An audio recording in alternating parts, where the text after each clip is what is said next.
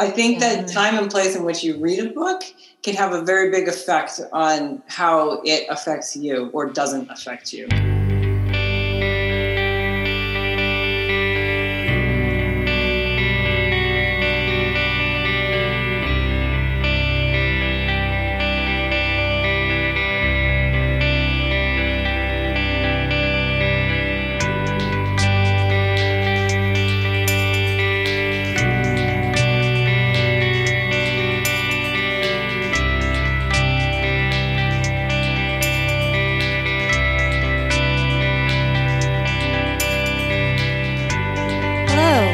Welcome back to the latest edition of the Red Fern Book Review.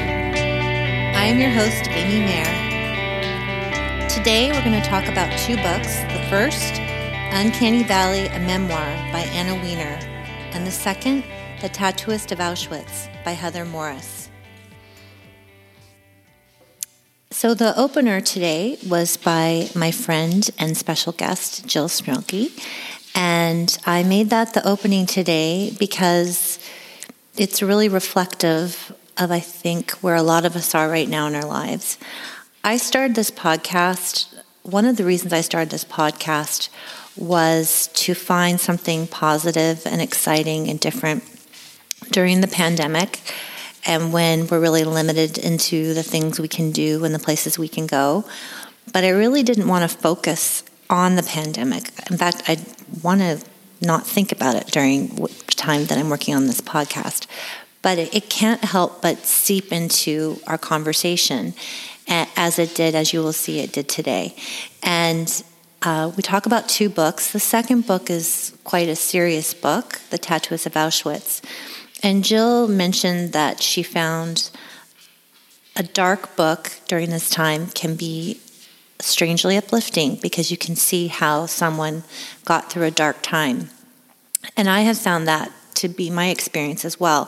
There are times I want to read a super light book. I just finished a YA novel, but sometimes a dark book during the dark there can be something redemptive about it, something that we definitely can relate to. But before we get into the books, I don't want to keep this too dark, and so I wanted to start out with a show that I'm loving on Netflix, and it is definitely an escapist show. And what it is, it's called Cobra Kai. You've probably seen the ad for it on Netflix. It was not something that I was interested in looking at, but I was watching TV with my husband, and we were trying to find something that we could both settle on. And we gave this a go and really are enjoying it. In fact, Jeff, my husband's raced ahead of me in it, and I'm going to have to catch up. But what it is Where Are They Now with the cast from The Karate Kid, which is the classic 1980s movie. And if you were a child of the 80s, you definitely remember this movie. And it's 30 years later, and they've brought back the two main characters plus some other side characters. And where they are now is the hero, who was played by Ralph Macchio, Daniel LaRusso. He now owns a car dealership in Southern California. And everyone who buys a car gets a bonsai tree. So he's definitely playing on this, his karate past.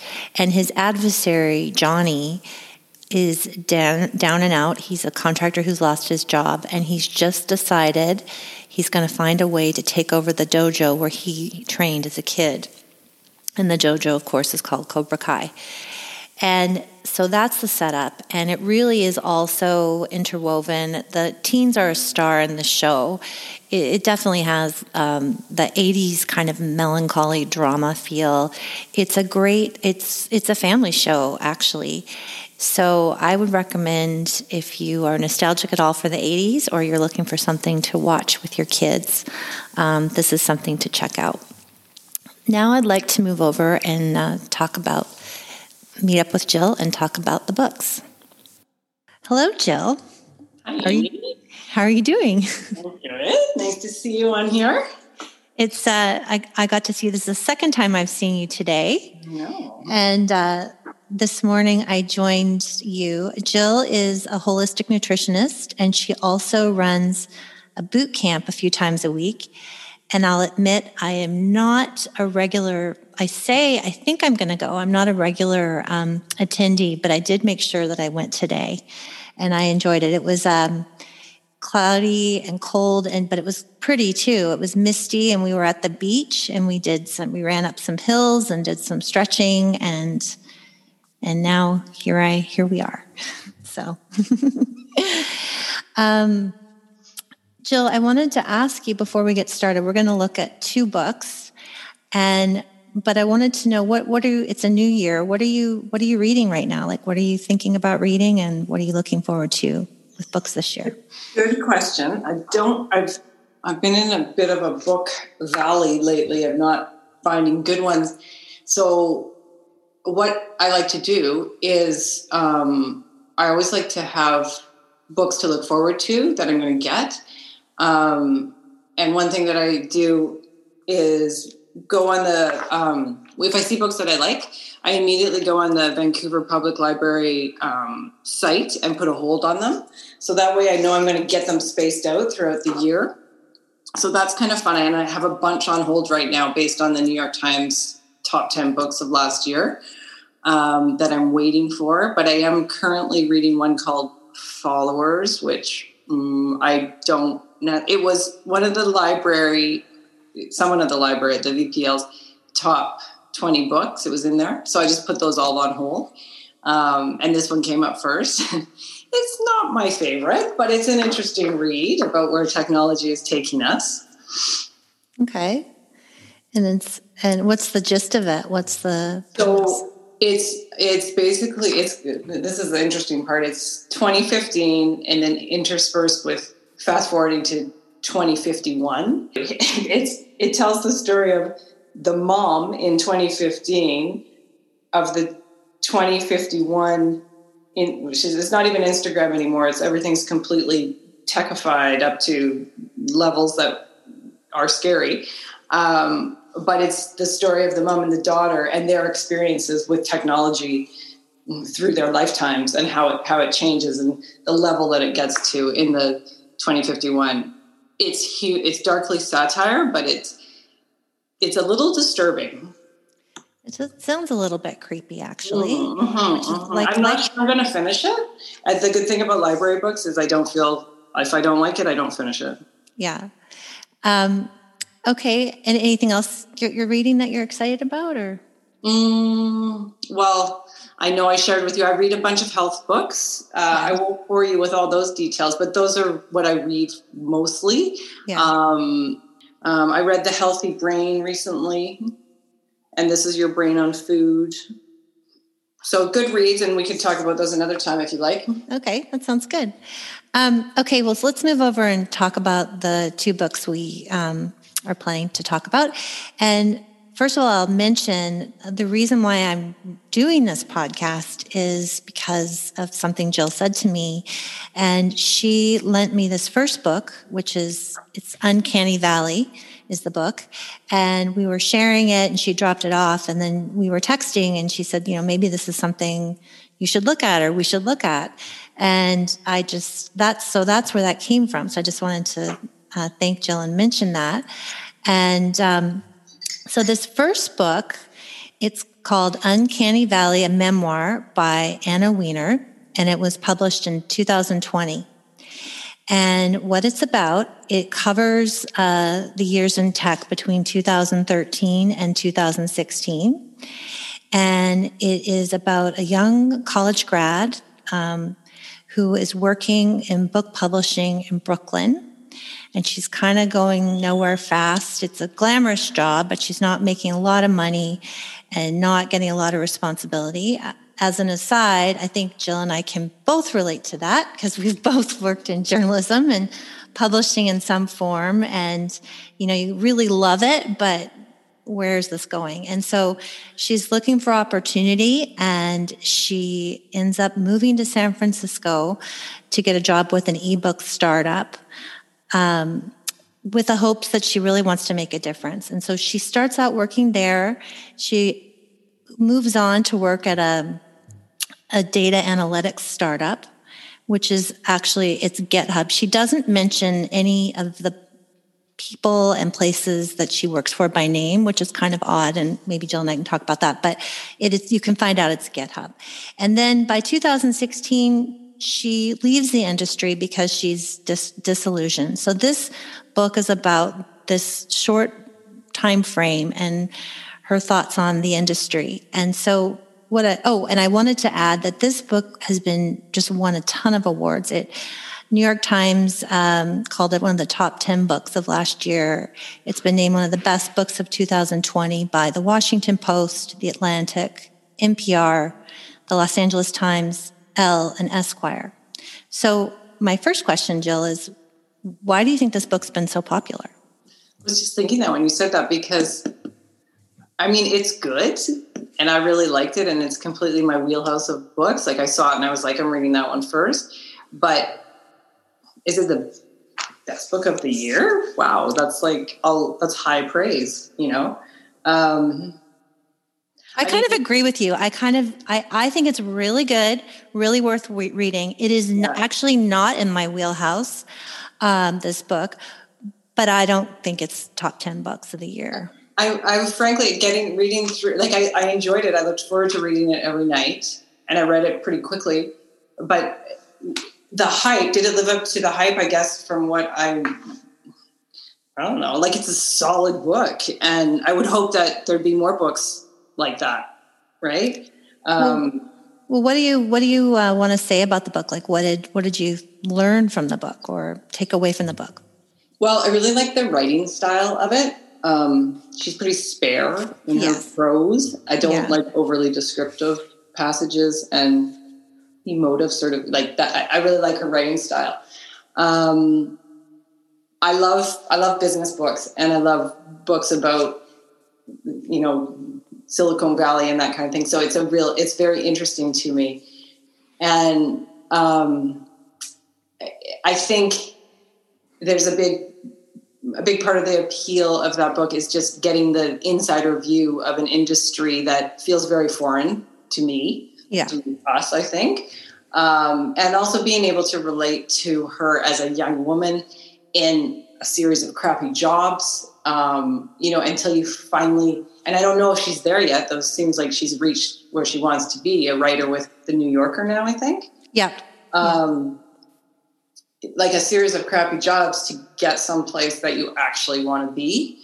That her struggle, like, and just that sort of, she felt like she had a bit of imposter syndrome, I think, sometimes, especially in that first role with it was like a Kindle sort of startup. Yeah. And it was very relatable in that sense. I can relate to that in my youth of having, you know, trying to find, like, very directionless, and trying to figure out what I wanted to do and where that was going to go. So that, all those things I really liked about it. And those are something, I thought she's quite funny. It's clever humor. It's not like you're laughing out loud, but you're like chuckling to yourself. And she talks about, like, she uses the term, the startup twin set, which is a branded hoodie unzipped to reveal a t-shirt with the same logo. And that just really, I thought that was funny. I know, you can just picture that, right? You totally picture that. And then the other one that I thought was really clever, she talks about she's going for a job interview and she's in the kitchen and she says, is this company, are they training for a marathon or having an after school snack or what's going on? Because it's like, you know, it's filled with the requisite cubes of cheese, yogurt, power bars, whatever drink is happening. And it's all part of this, it's a cult. She describes this as a cult. The one thing I also want to mention, I actually looked up Uncanny Valley. It is a term. Mm-hmm. Did you know that? Did you know what it was? I looked it up. I didn't know that. I thought the name seemed really fitting regardless. And then I looked it up and it has a deeper meaning, that, refers to the strangeness we feel towards humanoid objects like robots and CGI stuff. And, yeah. And I thought that was kind of a very fitting title. I thought it was really good. It means the more a robot looks like a human, the more creeped out we get. And it's so the valley or the dip in our interest. Yeah. And that's really interesting. But the other thing she talks a lot about is just kind of the disillusionment, because she's, taught to be down with the cause and all this stuff. And then really what technology does, of course, is potentially eliminates other jobs. It's more efficient, or, spreads information more widely. And then she talks about not really understanding exactly the implications of what she was doing. And so that's how I read a great quote about it, because it makes me wonder why I like these books so much. But I think it was in Wired, and it said, Silicon Valley is a world that wants to flatten the richness of life, make it optimized, prioritized, monetized, and controlled. And that appeals to me, rightly or wrongly, but I think that sense of being able to control your environment, track your measurements, those kind of things, that really summed it up well for me. Yeah, I think that's a good summary. So, and the one last thing I'll say, it's been compared, when I was reading about it, a lot of people compare it to Michael Lewis's book, Liar's Poker, who did an expose about his time on Wall Street in the 80s. So it's considered similar. Yeah.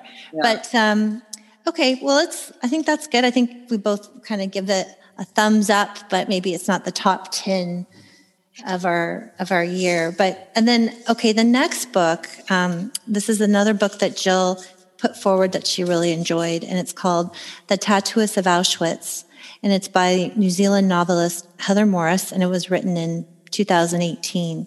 So Jill, why don't you give a summary of what that book is about? Okay, well, I read that one so long ago now, Amy. You're really testing me here, but I'm just going to. So it's set in World War II. A Slovakian Jew named Lael is sent to the Auschwitz. He's sent there, and they figure out that he can speak many different languages. So they make him the tattooist, the one who brands the numbers on the prisoners' arms. And it is there's a little bit of background here on this story that makes it kind of cool. Is the woman who wrote this is a New Zealand novelist, and she was introduced to a man who said, you need to speak to my friend who went through this ordeal. And that's the genesis of it, which I think is really cool. And it is creative fiction. So it's not completely, like, she's taken liberties with it, and she admits that. And she actually said that she tried to shop it first as a movie, which it would make a great movie. And I think that will be coming at some point. But yeah, and so there's a love story in there. But the thing that the mark to me of a good book is one that you remember and sticks with you. And this one sticks with me because I read it. I have had it on my bedside for about 2 years. And I was like, I don't want to read it. It looks too depressing. And then COVID hit, and I was like, I was starving for content, for one thing, and books. And I'm like, well, I'm just going to give it a go. And I found it so uplifting and just really inspiring. And I thought it was a beautiful book. And the story, they're obviously in the camps. So what was uplifting to you that they found love during a dark time, what was uplifting to you? Well, of course, the perseverance of the human spirit, right? I mean, the conditions that they live in are absolutely horrendous and not fathomable to most of us. I don't want to give any spoilers, but it has a good ending. And okay. Yeah, I guess. Okay, well, I have a couple of questions about that. So one thing I wanted to ask you is, this book is called historical fiction. If it had just been fiction and didn't have this truth to it, would it have been as interesting to you? Or is the book interesting because it's based on a true story? Good. Yes, I think that definitely because there's also a sequel to it now, I understand. So yes, that does make it more interesting, because I'm like, what happened to this man? I want to know their story. I want to know how it ended up. Okay, so that plays in. And then the other thing, when I was reading about this book, it's interesting because she has said it's historical fiction, but there are some discrepancies in the book. And for some people, that's a deal breaker, or they've pointed it out. And one of them is, I guess, the number on her arm is one of the women, the lead woman in the book. Is it Gita? Gita. It's wrong. Like, it's not, the number that they give is not the actual number. And how do you feel about that? And, or does that, it is called historical fiction. So does that? Yeah. It's interesting why they got that wrong. I wonder, like, it would have been easy to get that right, maybe? Yeah, I don't know why. Well, I think what happened was, I think I read that the woman has said that was her number somewhere, but it wasn't the number. I don't know, but she'd have the number. Yeah, that's hard to say. What's interesting, I had a chat with a friend of mine that I grew up with. Her name's Jennifer, and she's a great friend of mine, and she happens to be Jewish and also has read this book. And so I called her and I was like, I just want to ask about the fact that there's some discrepancies here. How do you feel about that? And she said something kind of interesting. She said, well, people had to do bad things in order to survive. It's just a fact, like they just did. And there was good and bad in the people that survived, and there was a lot of guilt. But it's important that they survive and tell their stories, and just anything. She just felt that basically one of the things I read was that the lead guy might not be as good in every way as he's portrayed in the book.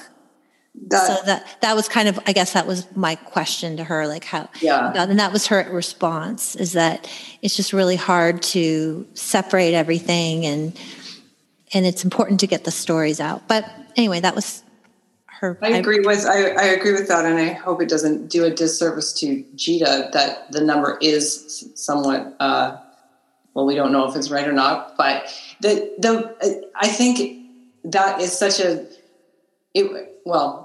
one thing with reading it, the timing for me was so bang on. I probably wouldn't have enjoyed it as much as if it hadn't been the beginning of the world shutting down into the pandemic, because I was feeling very anxious at the time, and it just felt like we can get through this. Oh, I like, that's interesting. That's really interesting that a dark book. I know. That's why it stuck with me. Otherwise, honestly, I probably would never have read it, maybe, because it looked too sad to read. And then it had the opposite effect. Wow. Okay. That's interesting. That reminds me of a book. Have you read Station 11? Have you read that book? Yes, I love that book. I love that book. So have you read her new one? It's not that new. I have read it, Glass House. Yeah. And I'm planning to do something on that later. But interestingly, just that book is about a pandemic, which I was like, I don't know about this. And weirdly, I did what you did, as I picked it up and I was like, oh my God, I have to read this now. Yeah. I just can't even believe some of the feelings. It's more fantastical than what we're going through, but that germ of the feeling, like, remember in the beginning in March where we were all kind of in denial because we were all maybe had plans to do things or go on trips or even see people, and your world just started to get smaller and smaller and smaller.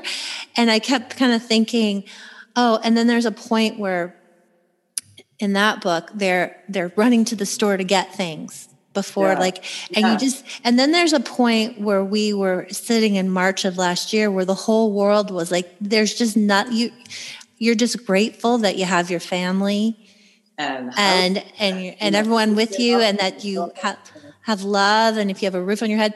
By the way, I'm over that phase, just to be clear. But at that point, that's all I wanted. And this need to reread Station 11 then to remember that feeling. Yeah, like it really made you grateful. Anyway, well, thank you so much, Jill.